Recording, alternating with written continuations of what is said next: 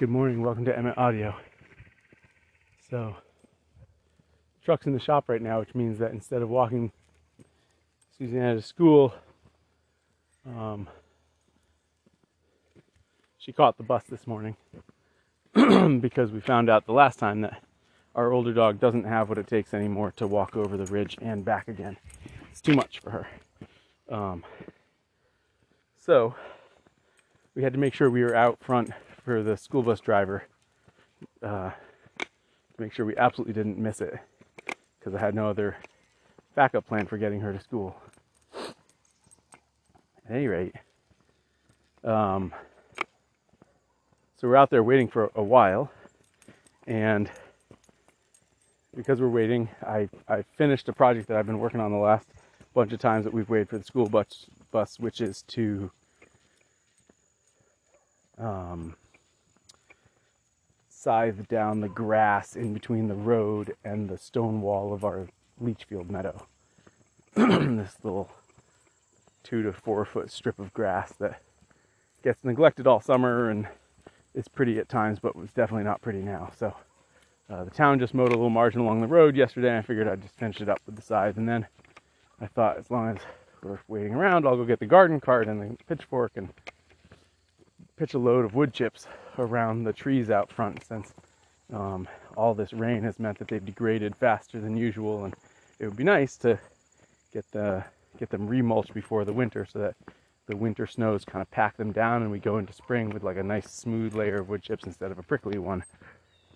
At any rate, I'm doing all this stuff, and Susanna, as I'm pitching out the wood chips, says to me, "Is this what being a grown-up is like?" And I said, "What do you mean?" She said, like working all the time. Because she'd watched me in the morning, unload the dish rack. What else did I do this morning? Start a load of laundry, sweep several floors in the house, clean off the counters, wipe them down, wipe down the stove, clean 2 toilets, and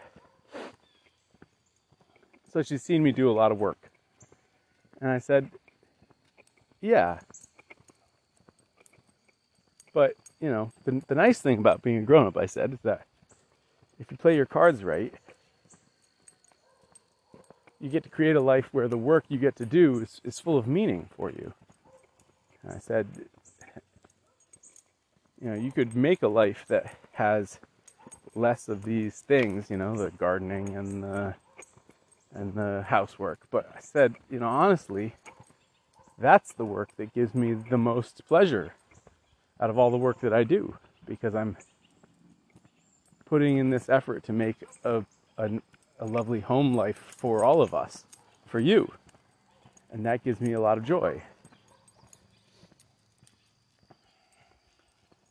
And I said, you could do away with all that stuff. You'd hire it out to people. There are people who will do that for you. But then the only work that you're left with is kind of like the paperwork that everyone has to do.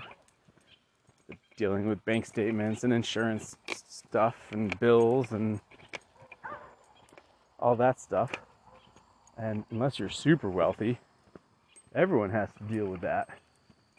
And if you get away, if you offload all the other stuff, the only stuff you're left with is that stuff. And that sounds pretty sad to me.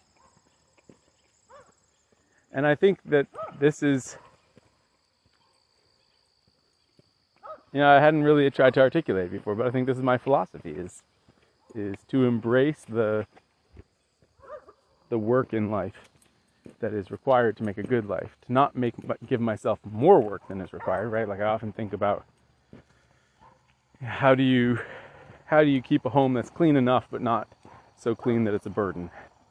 The Victorians had all these knickknacks. They're very fond of knickknacks, and one of the problems with knickknacks is that, especially back in the days of heating with coal, you had to dust things all the time.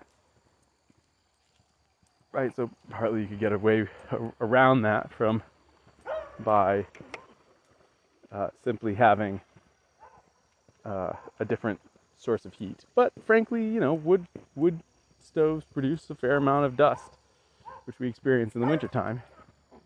The other thing is to just have fewer knickknacks and to frankly have lower standards. But once you've figured those parts out, then it seems to me that the real juice in life is to figure out a framework for the work that you need to do such that you enjoy doing it. Right? You figured out how to do just enough that it's not too much of a burden, and then you enjoy doing it. I've got to run. Thank you for listening. Talk tomorrow. Okay, I'm not done because in the time it took me to get inside, I thought of another thing or two I'd like to say about the idea of meaningful work. So you need to find a way to frame it such that the work that you have to do becomes meaningful. And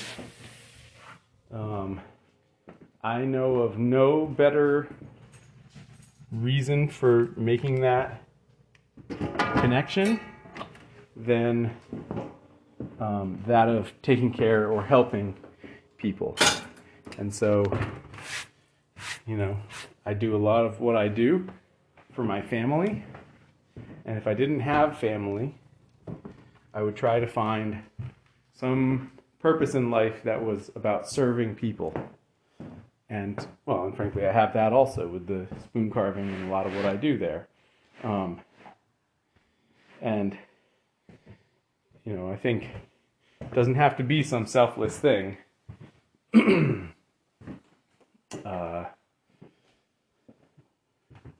plenty of situations, earning money to support and give experiences to people that you love is a good reason.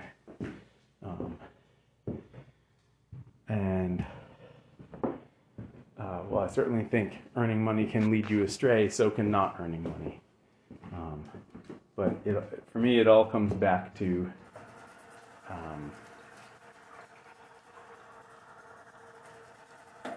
doing things for other people, because that taps into the part of yourself